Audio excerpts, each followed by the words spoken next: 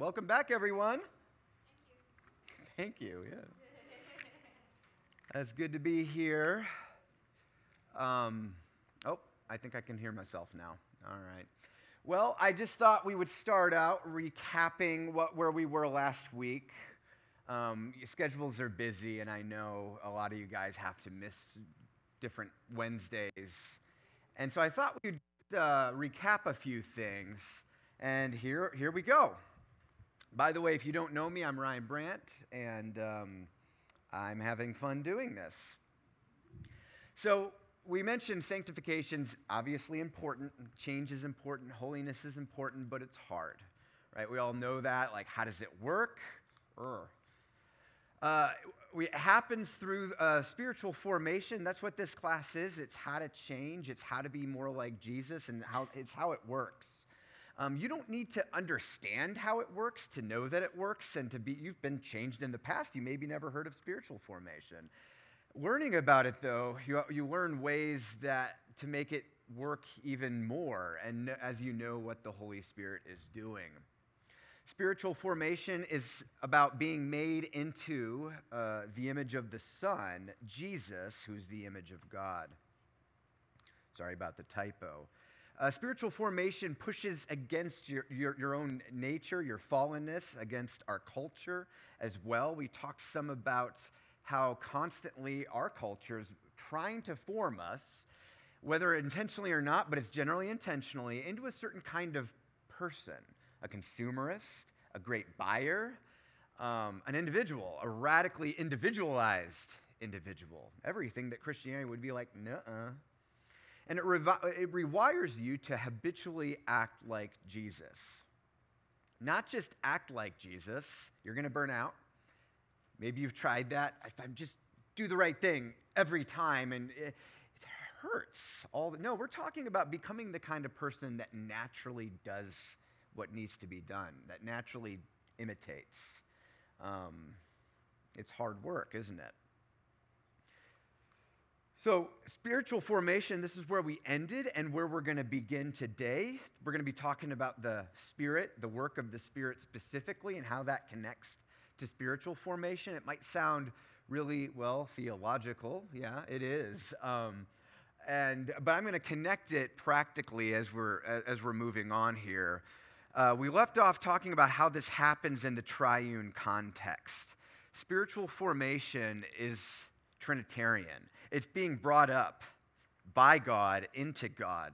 That's how change happens. It's not you being you.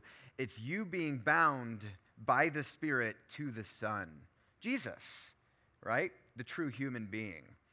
And as that happens, we receive divine attributes. You don't hear it said that way, but that's what's going on.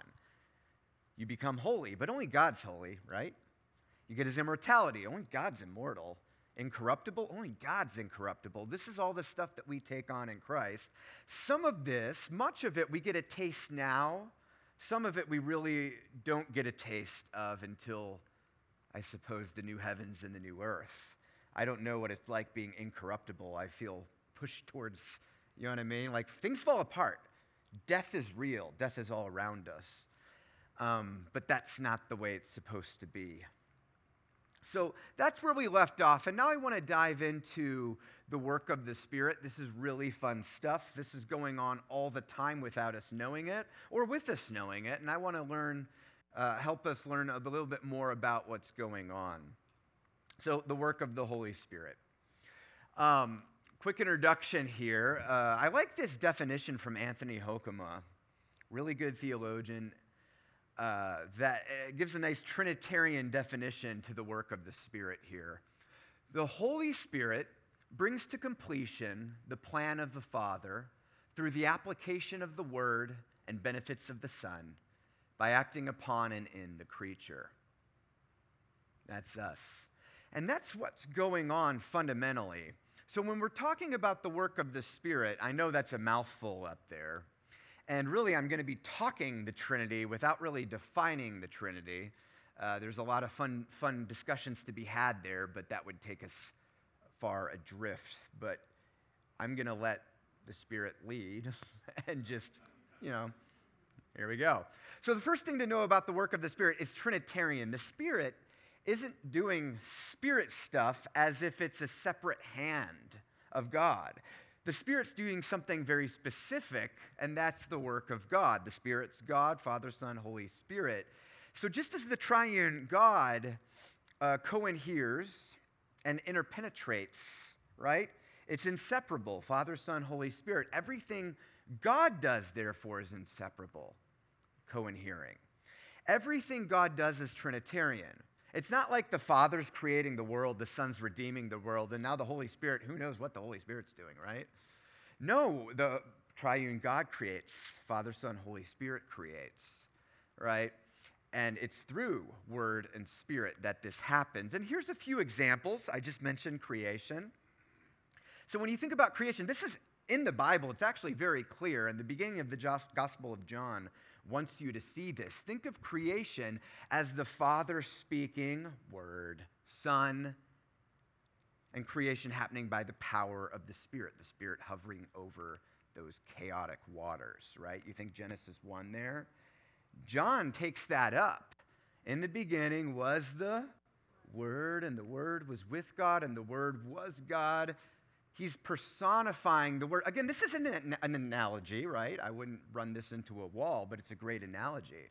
Father speaks, Word comes out, organizes, forms, and the Spirit empowering, enlivening, animating life.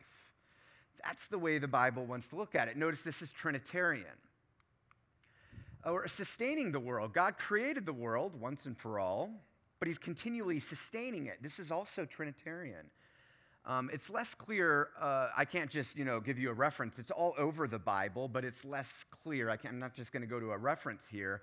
But think about the Father, again, speaking Word, and what Word is going to mean, logos, right? In the context of that Greek day is order, plan.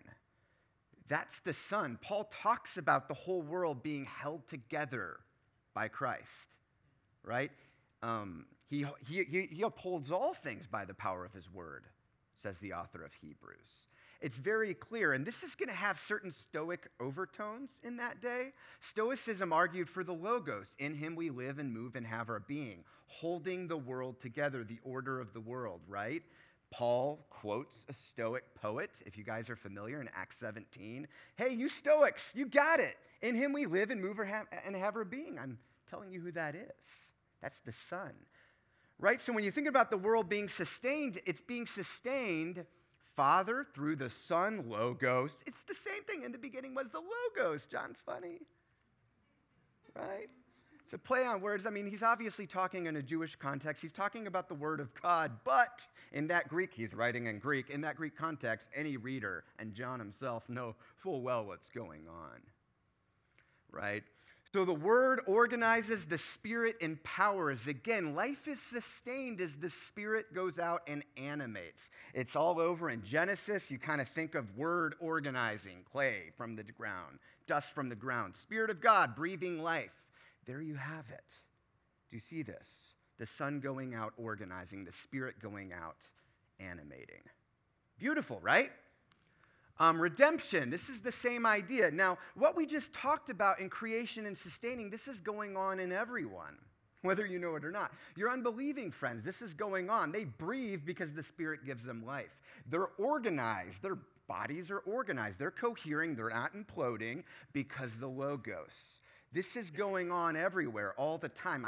I'm not some independent being breathing on my own and Spirit, you got nothing on me. I'm breathing as the Spirit's giving me life, right?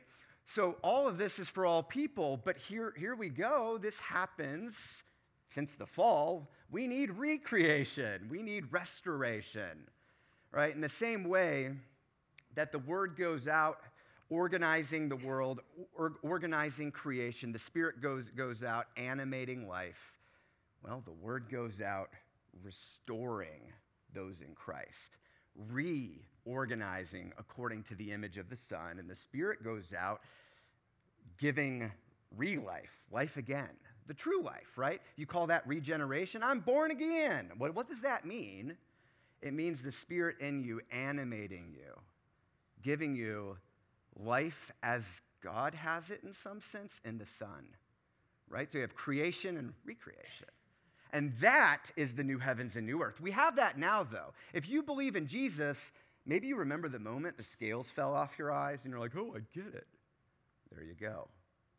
That's it, right there. It's a sign of the new heavens and new earth. Now imagine that happening with everything, right? That's the new heavens and new earth. So again, I guess I got off topic. This is Trinitarian. That's the point. Everything God does is Trinitarian. And the biblical writers are really aware, well, in the New Testament, are really aware of this, but it's left implicit without sometimes digging into, well, who they're playing with, the Stoics and the Epicureans and some others. Second point, it's Christocentric, that is Son-centered, Christ-centered, same idea. We call the second person of the Trinity Son, and that Son gets the name Jesus when he's born human, so God becomes human, right? And so it's the same idea, Christ's Son. And so the work of the Spirit isn't just doing something apart from the rest, right? The work of the Spirit is to point to Jesus. It's pretty clear scripturally. That's why we don't talk about the Spirit a lot, because the Spirit's not like, ooh, look at me. The Spirit's pointing you back at the Son, who then mediates you to the Father. That's how recreation works. You can say it this way. The chief role of the Spirit is to apply, animate, complete the work of the Son. Different ways of looking at it. Application's a big word. The Spirit's the one that applies the work of Christ to you. Animation or reanimation. All right, so animation, you're unbelieving friends. We all have life. We have the Spirit in us. God's omnipresent. Not that surprising, right? But then reanimation. Remember the story of Nicodemus. What do I have to be with you, Jesus? You got to be born again. What? That's it, the reanimation right there. So the role of the Spirit here is to bond us to the Son, to give us what is the Son's. Regarding salvation, so specifically for us in Christ now, the role of the Spirit is to unite us to or with Christ, animating us spiritually, like I mentioned with Nicodemus, and applying all the benefits of him to us. Pretty cool, right? So that's why when you look biblically, all the elements of salvation's a big word that can include a lot of different concepts, depending on what you're talking about. I mentioned one, regeneration. That actually doesn't appear much in the Bible. It really doesn't. It's a cool concept. But you certainly are familiar with it thanks to Billy Graham. Born again becomes like an evangelical calling card, isn't it? But there's other things. There's conversion. That's like repentance and faith.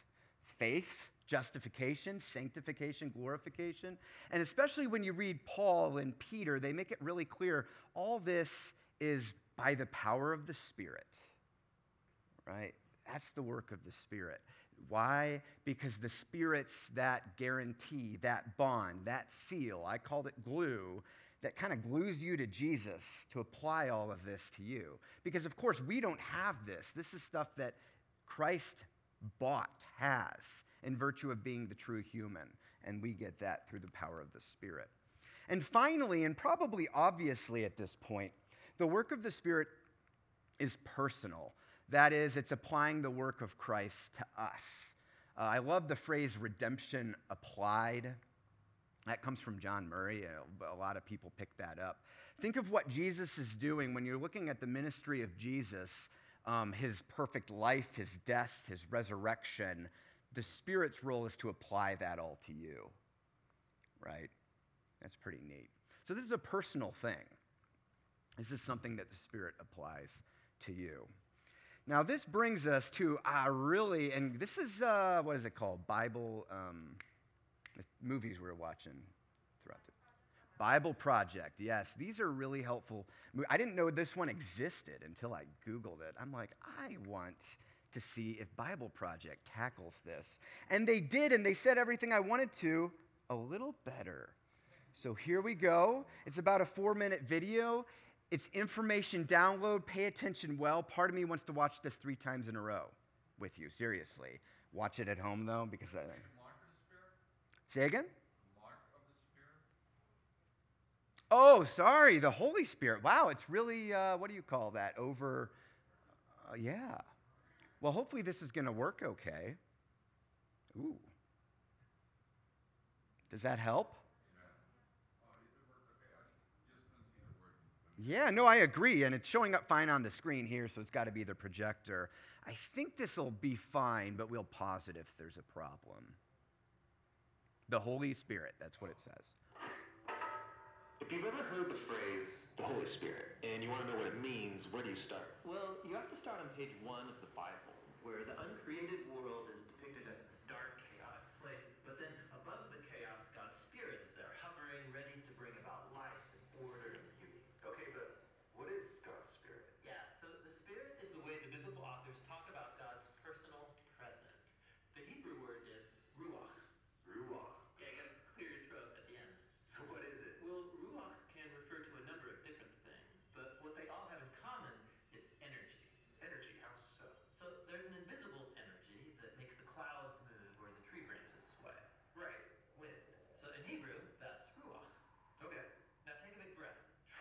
So you feel that inside you. Yeah, the air? Well, specifically the energy, right? The vitality in your body that you get from breathing deeply, that too is ruach. And this is the same word used in the Bible to describe God's personal presence. Just like wind and breath are invisible, God's Spirit is invisible. Wind is powerful, and so God's Spirit is powerful. And just as breath keeps us alive, so God's Spirit sustains all of life. Yeah, ruach. Now, as we continue on in the story of the Bible, we see God's ruach giving special empowerment to people for specific tasks. The first person in the Bible this happens to is Joseph. God's Spirit enables him to understand and interpret dreams. And then it happens to this guy named Bezalel, and he's an artist. God's Spirit empowers him with wisdom and skills. He's given creative genius to make beautiful things in the tabernacle. And we also see God's ruach empower a group of people called the prophets. They're able to see what's happening in history from God's point of view. That's exactly right. And here's the problem as the prophets saw it.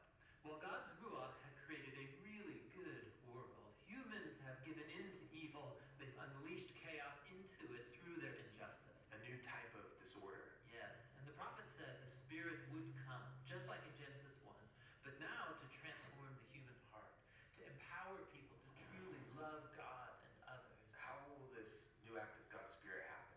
Well, centuries pass, and we are introduced to Jesus. And at the beginning of his mission, there's this beautiful scene where Jesus is being baptized in the waters of the Jordan River. Yeah, the sky opens up and God's Spirit comes and rests on him like a bird. The story's saying that God's Spirit is empowering Jesus to begin the new creation. And we see this happening when he heals people or forgives their sins. He's creating life where there once was death.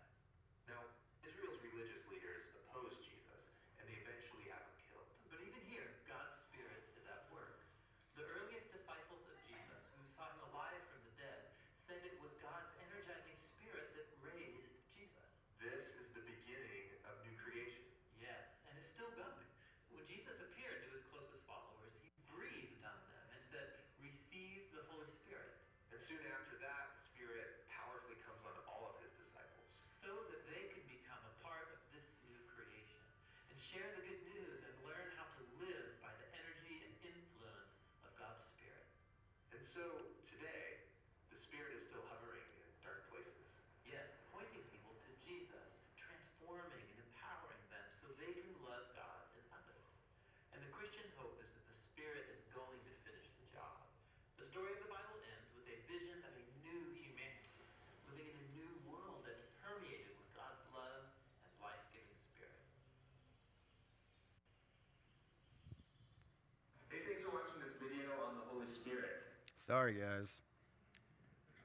Isn't that helpful? You know, there's so many things that I could touch on, and we are going to be touching on as we move forward. But it helps clarify certain things that I know I remember being really confused when I was a young believer about. There's a couple points of confusion, especially, and the one we're already addressing right now. I remember thinking whenever I'm a kid, whenever I was younger, and I was like, well, only Christians have the Spirit, yeah?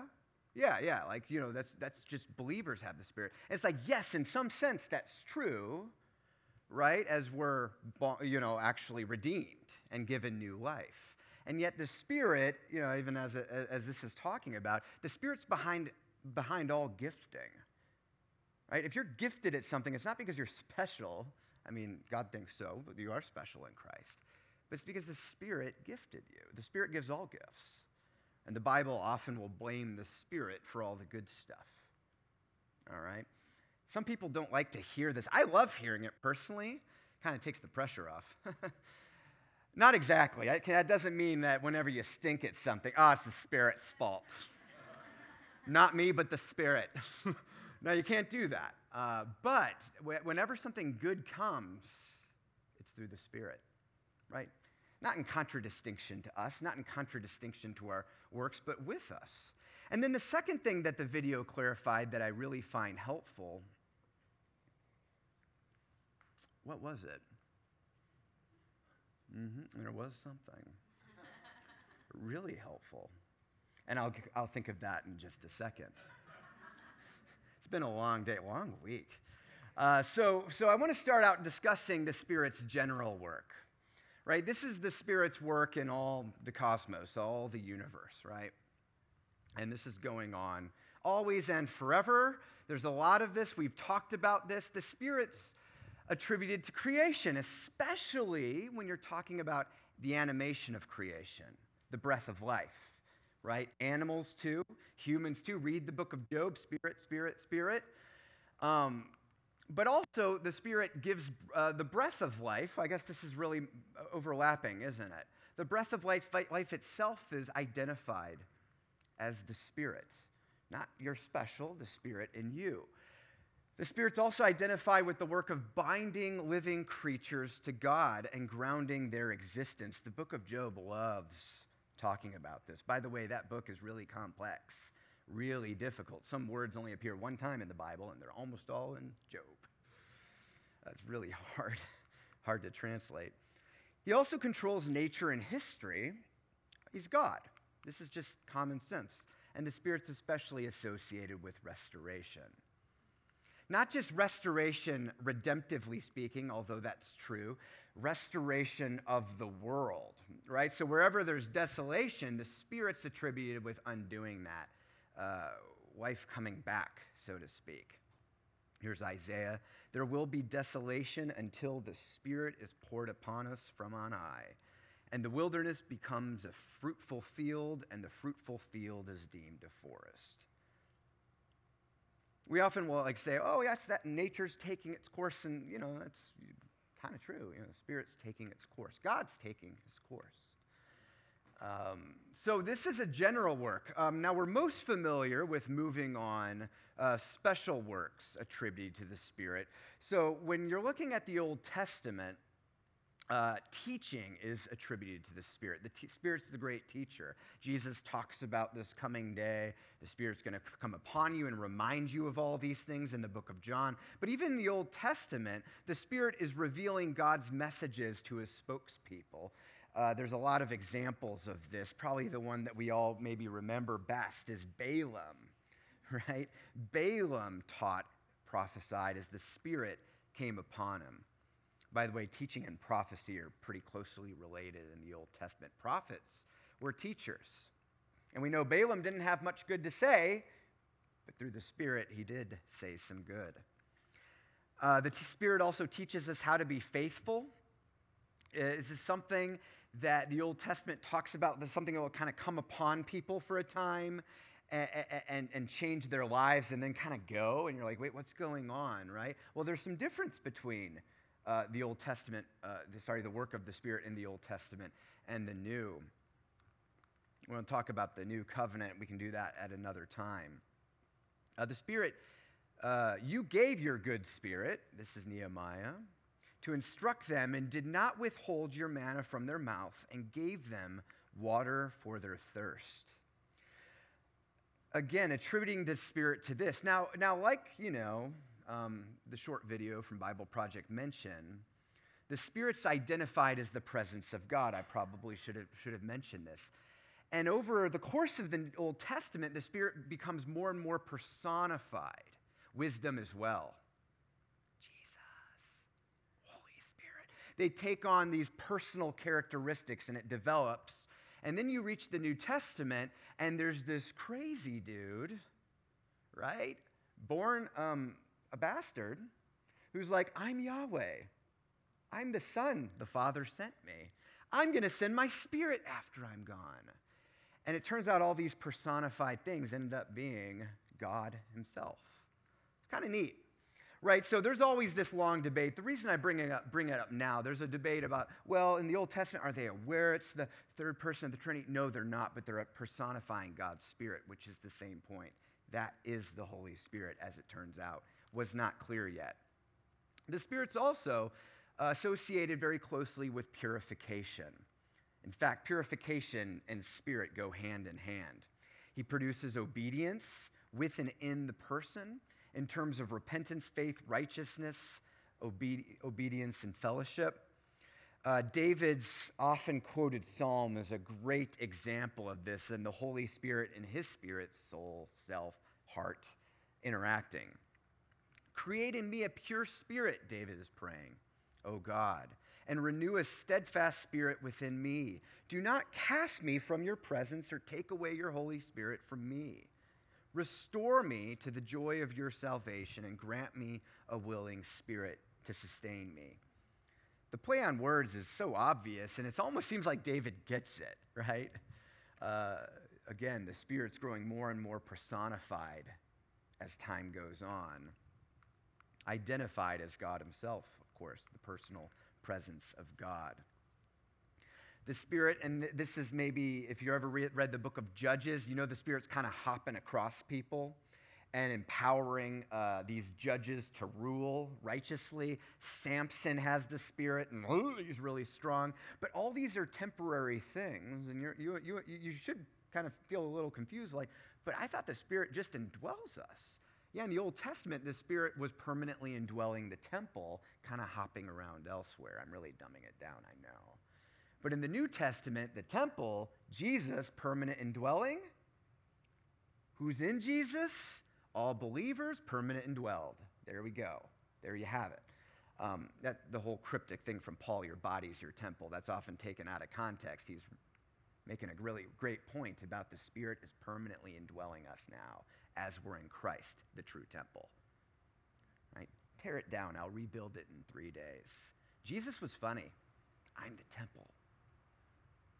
Wow, the air conditioning is quite loud in here. So the Spirit's associated with leadership. Good leaders are Spirit-led. It's the Spirit doing it, equipping you. Service, same idea.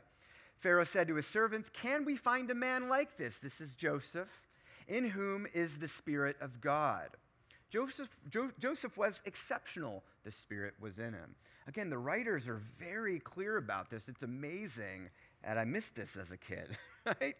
All over the place. This is also applied to kings. You're familiar with Saul, but then the Spirit was doing some hopping and then hopped off onto David.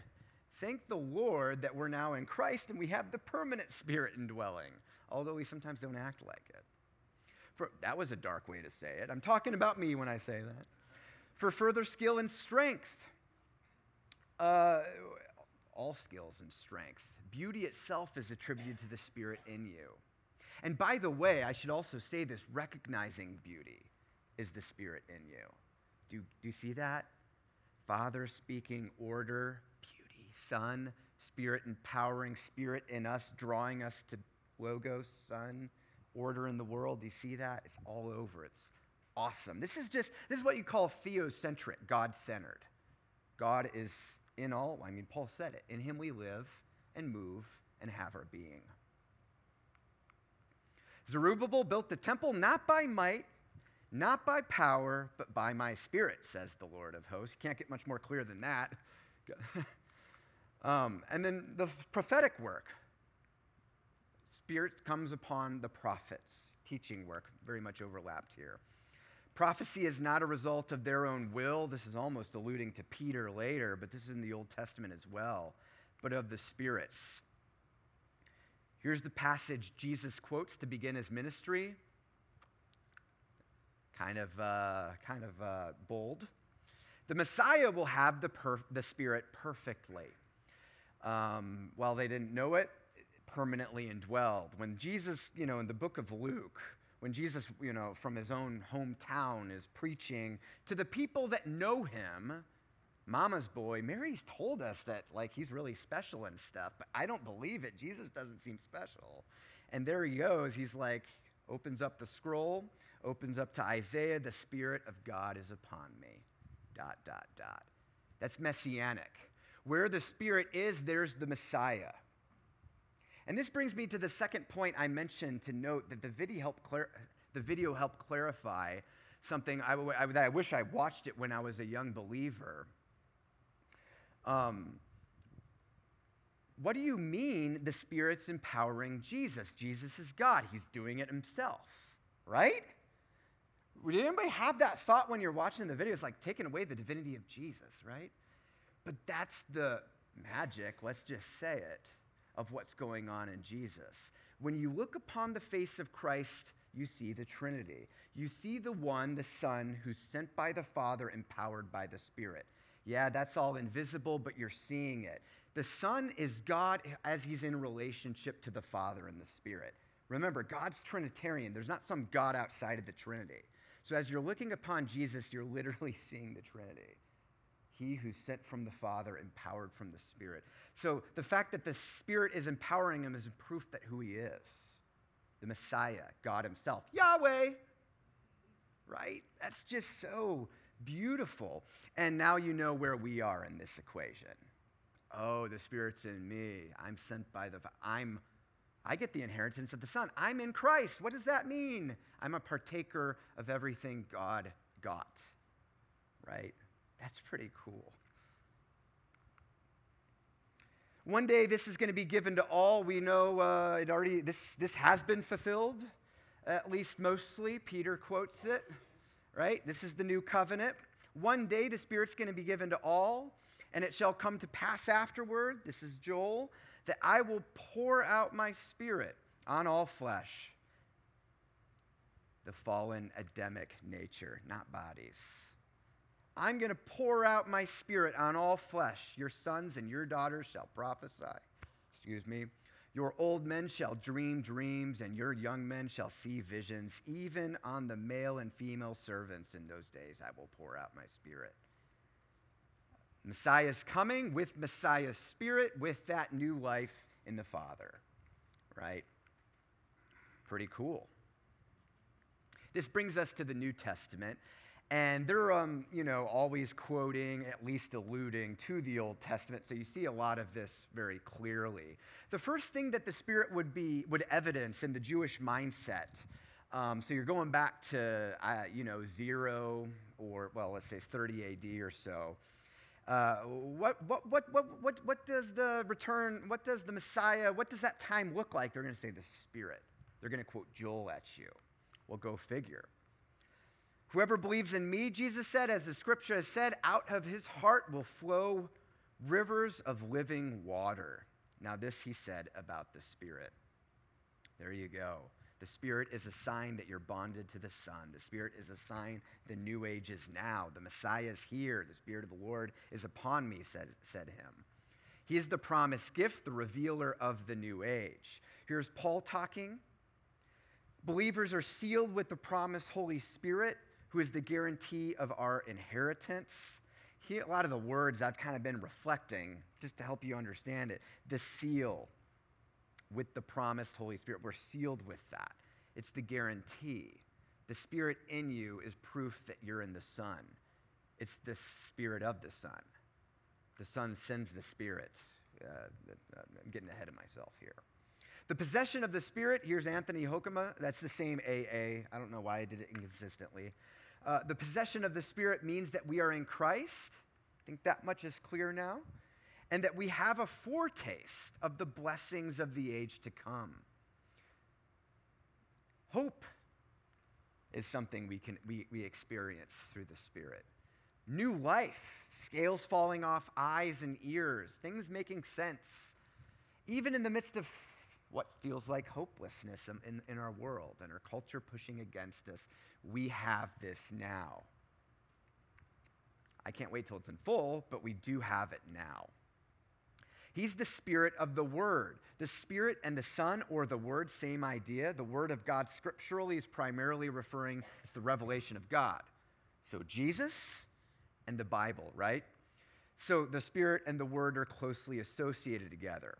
The Spirit is associated. Read the book of Luke, by the way. It's astounding. Just read it carefully and just see the Spirit just keeps coming up. Right? An ancient Jew would be reading this going, oh, the Messiah. And then a Christian's reading it going, oh, Trinity. Cool. Right? The Spirit's associated with each stage. Jesus is born. I should say Mary conceives by the Holy Spirit. Right? He's baptized by the Holy Spirit. After that, he's thrown into the wilderness by the Holy Spirit. That whole wilderness wandering.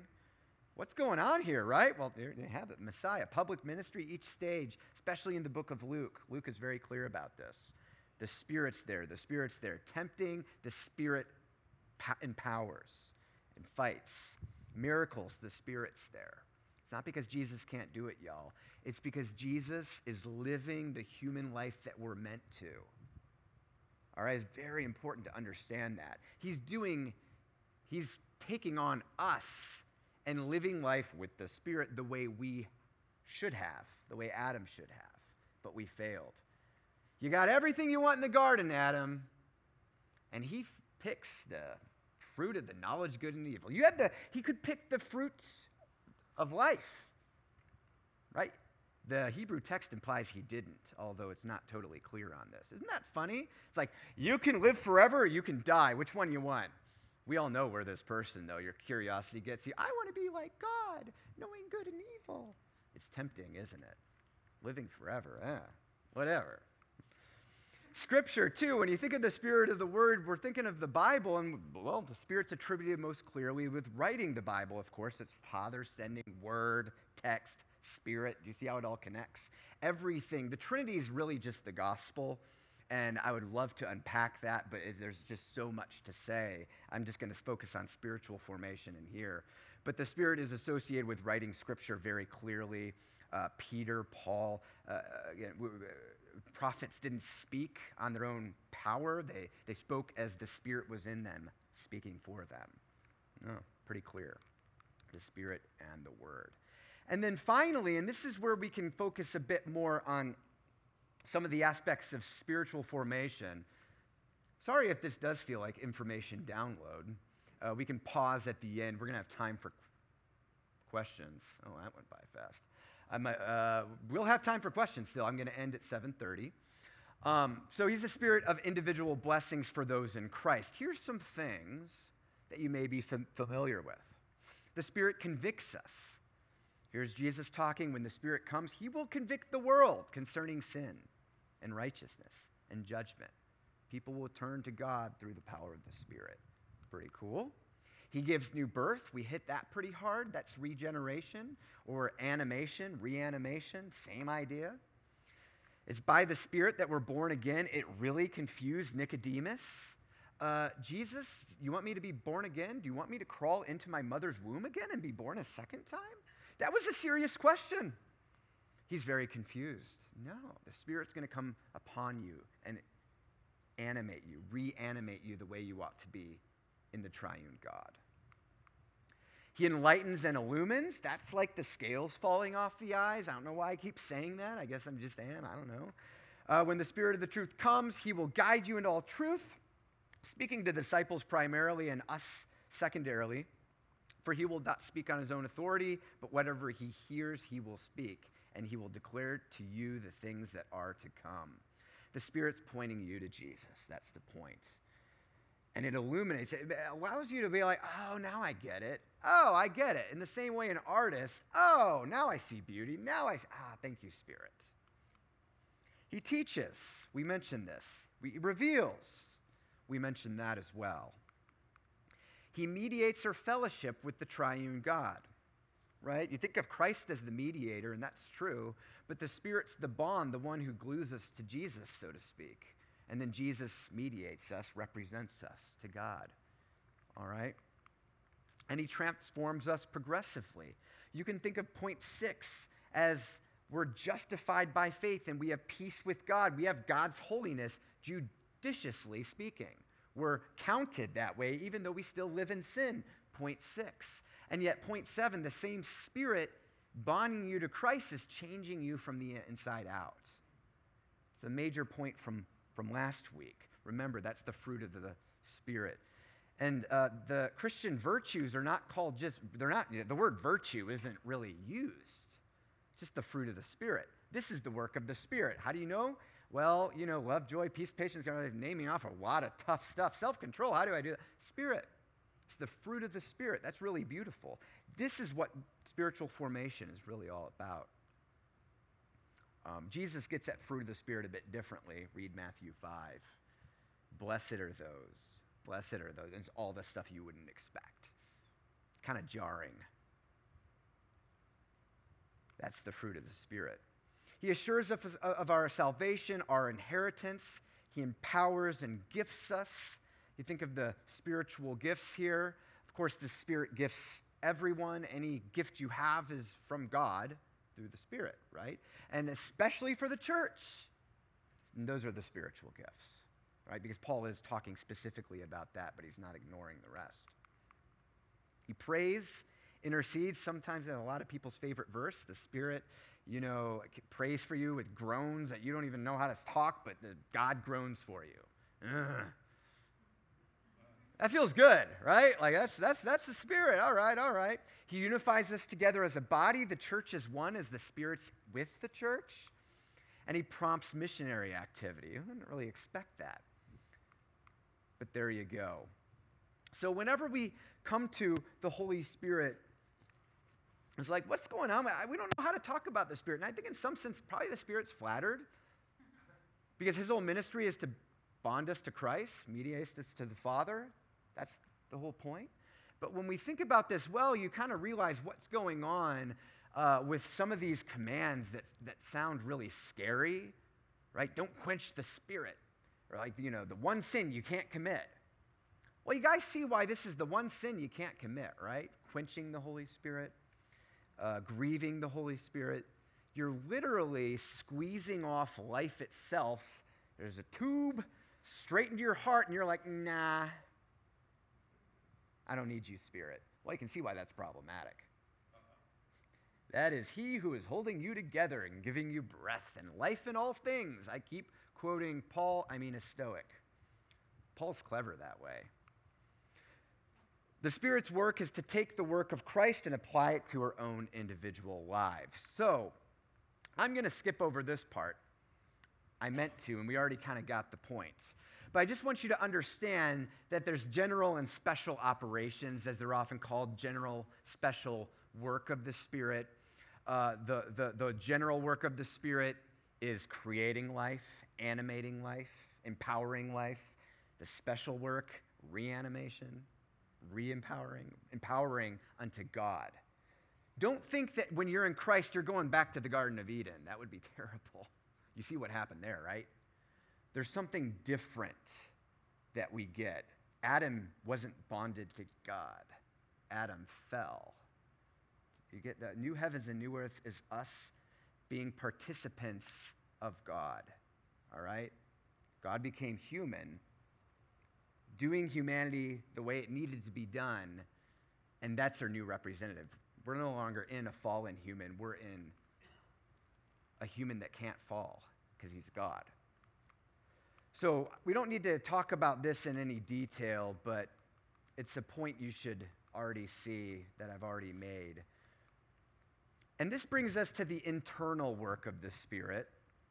And what we're getting at here is the Spirit is that which works in you to really see and understand and live out the gospel. Kind of doing a time check right now. I think we're fine. So the first thing to understand is as we think about like our non-believing friends and us, the wrong thing would be like, man, why don't they just believe I did? Look at me. We know that's not the case. Like that's just a whole caricature, isn't it? But it's the Spirit that opens up the gospel and our eyes are like, oh, okay, I understand. Moral weakness, moral sin, through the power of the Spirit. Same thing. Maintaining our consciousness, etc. I'm just going to go through this. Honestly, we've already said all this stuff. And here it is. Just to be very clear about what the Spirit's doing. The Spirit's doing something that's directed towards Christ. Christ brings redemption. Think about the life and death and resurrection and ascension. This is all what we're going to get. That's what we get in Christ. Jesus accomplishes that. The Spirit applies that redemption to us, right? So here's phrases, especially Paul likes to jump back and forth. And this might kind of turn on a light bulb to help seeing it another way. Here's different names, I guess you could say, different names that the Holy Spirit is called. The Spirit of the Lord, the Spirit of Yahweh, the Spirit of the Son, the Spirit of Jesus, same idea. You get the point. The Spirit of Christ, the Spirit of Jesus Christ, and the Spirit of God's Son. There's a reason for this. The Spirit's not, like if the Spirit's not bringing you closer to Jesus, well, I'm not religious, but I'm spiritual. Or, like whatever. If the Spirit's not bringing you closer to Jesus, it's probably not the Holy Spirit. Because the whole purpose of the Holy Spirit, the whole purpose of spirituality, of spiritual formation, is to be made in the image of the Son. What that looks like is going to be a little bit different for everyone. We have different giftings. Oh, I wonder where that comes from. The Spirit, yeah. When we participate in Christ, we also participate in the Spirit, a major point Paul makes. And it's cryptic sometimes. One brings about the other. There's a lot more to bring up, and I'm starting to realize that, you know what? I want to pause for a second. I was going to talk about the filling of the Spirit and then the spiritual gifts. But before we do, because that enters into a kind of another discussion, I wanted to pause, and are there any questions before I move forward? Like any confusion? There's a lot of heavy stuff. So in the video, it showed the Spirit traveling through, from the dark places, Jesus born as man, Spirit comes upon Jesus. So obviously we know Jesus, Son of God, man. But up until that point, he was living life as man. He also lived life until he died as man. But was he with the Spirit prior to when the Spirit came on top of him? So was he functioning until he was 30 as just... Oh, I get what you're saying. The assumption of Luke throughout Luke and the rest of the Gospels is the Spirit's doing this all the time. Whenever you're looking at little infant Jesus, he's the one sent by God, empowered by the Spirit. And yet he's still annoying as heck, I'm sure, like any toddler, right? You can be annoying and not sin. Jesus did life the way it should be. Imagine being Mary for a second, y'all. She doesn't know everything, but she knows a lot. She knows he's the Davidic Messiah. That's what the angel tells Mary. Yeah, your baby's going to be the Davidic Messiah. Okay, that's going to resonate. King. Oh, okay, King Jesus. But man, the day she figured out, oh wait, that's Yahweh. When I was giving birth to him, he was holding me together without knowing it because he's a baby. Wait, how does that work? Yeah, the Spirit's there every phase. So when the Spirit came down, though, what was the reason? Was it just kind of an announcement? Or Oh, the baptism thing. Yeah, this was like a public declaration. Oh, wow. It's kind of hard to say. It's a formal announcement. The ministry of Jesus is beginning. He kept pretty quiet for 30 years. He didn't really say anything at all. Talk about a vow of silence. He's probably figured out, maybe several years, who knows when, I'm Yahweh? Oh, wait, that means, Imagine growing up and hearing voices in your head. Imagine growing up, but not just being truly a human being, being God. What does this look like? You think you were weird in elementary school? And yet he can't talk about it exactly. It's got to be tough. He did human life the way it ought. If you ever feel alone, Jesus felt it more. You can trust that he gets it. So yeah, I see that as every phase, absolutely. That's a really good question. And then we have a public announcement. It's initiating, and the baptism signifies baptism unto this human being. And what that would mean is they thought of Jesus as the head through which all the rest of humanity would be united. That's why baptism's so important. It's not just a symbol. You're being baptized into Jesus. He did it first, and you're being baptized into him. Death, life. Woo! It's pretty cool. Any other questions? Confusion. That was a good one because there's a lot of confusion relating that. Earlier, one of the quotations was that Jesus said, "Whoever believes in me, out of him will flow living waters." How does that present itself? I mean, if I'm going to believe in Jesus, then living waters flow out of me. Yeah, that would be a nice image, a metaphor. Speaking, there's a lot of passages in Jeremiah and Isaiah that talk about this, and that's a symbol of the new heavens and new earth. Living water, these rivers are flowing in the middle of Zion, the new Zion. The end of the book of Revelation, right? There's these rivers flowing, living water flowing, and the tree of life in the midst of it. It's just a sign, Jesus, Jesus, Jesus. And so if you have Jesus, you're going to have living water flow out of you as you are redeemed. You're a sign of the new heavens and new earth to come. You're not going to literally have water coming out of you. No. I like to have fun sometimes. Any other questions? Yeah. Synonymous in the Old Testament with common grace. In other words, even though somebody might have been an outright pagan, the fact that his heart beats and he breathes and that his cells hold together and the earth is tipped 21 degrees on the axis and the sun goes, up and down and or the other way around. But I mean, Yeah, common grace is getting at that. so God's Spirit is what allows this whole thing to keep going long enough for Jesus to be manifest.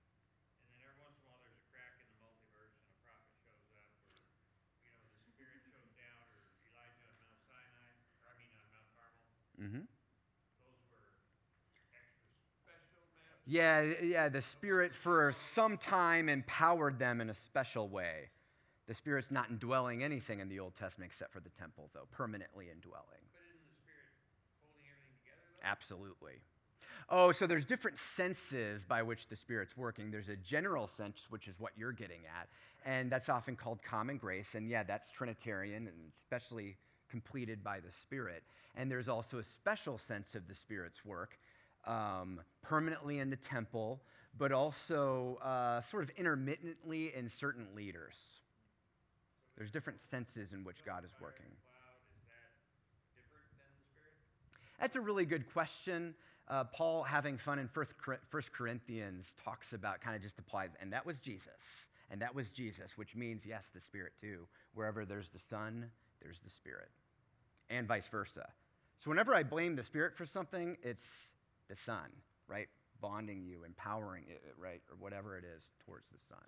It's all very much connected. Did that answer the question? Okay. Yeah. There's actually a very large debate about the continuity of the work of the Spirit in the Old Testament and New Testament.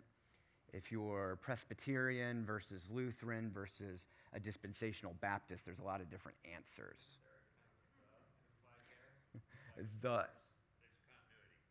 Yeah. I tend to see more continuity.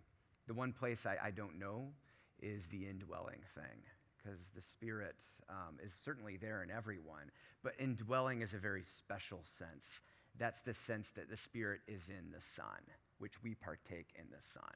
So this is a redemptive indwelling. Would that be similar to the radio signal's always out there, but all of a sudden my frequency is tuned? Very good. That's a good analogy. I'm going to use that, and I'll hashtag your name. Copyright it. That'd be better. Trying to be relevant to the new generation. That's a very good analogy. Yes, question.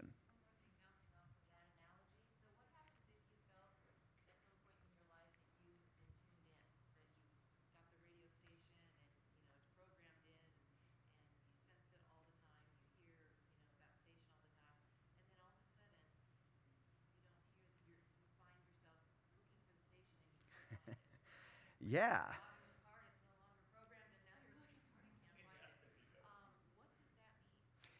That means God is with you.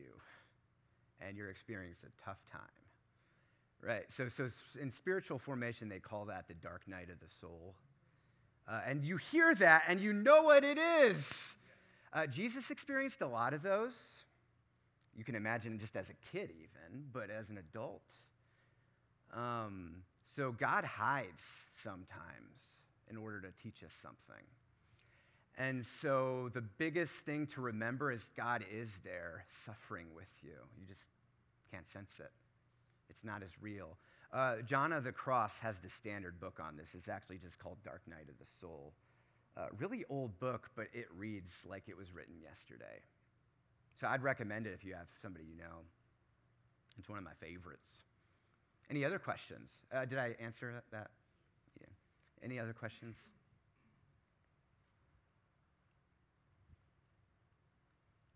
Well, I don't want to skip over this material, but I knew it would create all kinds of extra questions. We only have about 5-10 minutes. I don't want to, go too long or anything.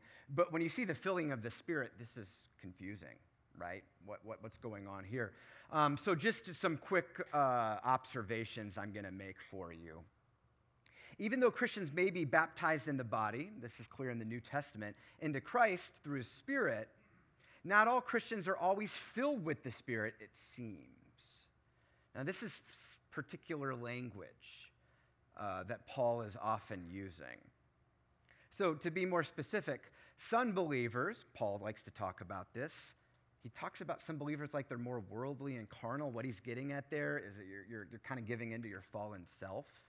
And some even apparently grieve or quench the Spirit. So I think what Paul would say is you can be more tuned in or less tuned in. So what does it mean to be filled with the Spirit? Now, this is a vague term, and there's a lot more to say here, and in some ways I'm just kind of creating space for you to think.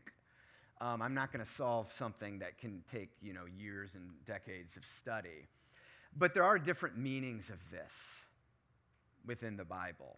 In some passages, it does refer to a momentary experience for a specific task at hand. The Spirit filling up the early church, it was a common way. There's something special going on. It's very exciting going on. The Spirit came upon Peter in that moment that he preached, but the Spirit was already there. You know what I mean? But there's this special sense in which, okay, church needs extra direction at this point. Peter, you're not a great preacher. Right? That's a joke. More rarely,